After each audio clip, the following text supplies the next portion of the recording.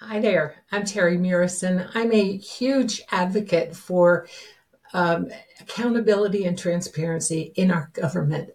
And every year, I try to hold our leaders accountable by publishing this piece that was inspired by the life and the words of Martin Luther King Jr.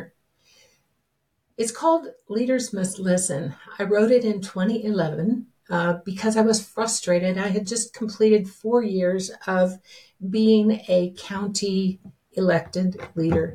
And those around me at the federal, state, and local levels were doing their own thing. They were trying to appease special interest groups, they were trying to accomplish their own ends. They were not trying to do the business of the people. So I wrote this in 2011, and I have republished it every year just to try and remind folks, especially leaders.